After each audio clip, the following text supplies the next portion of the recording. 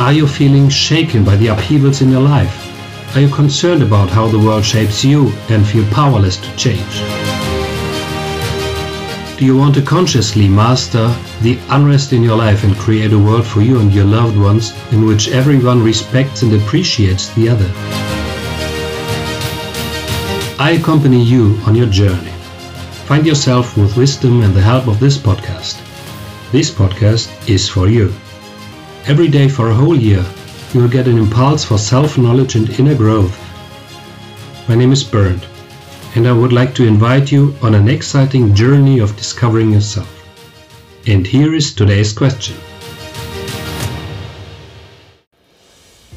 How can you let go of negative thoughts and beliefs that don't serve you?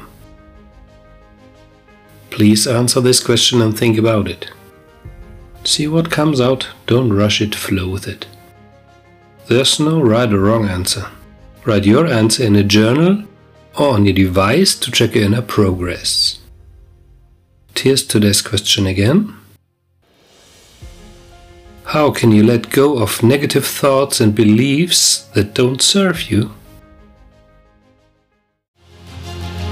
I'm happy to accompany you on your way to let your light burn brighter. Be excited and tune in tomorrow for the following question to yourself.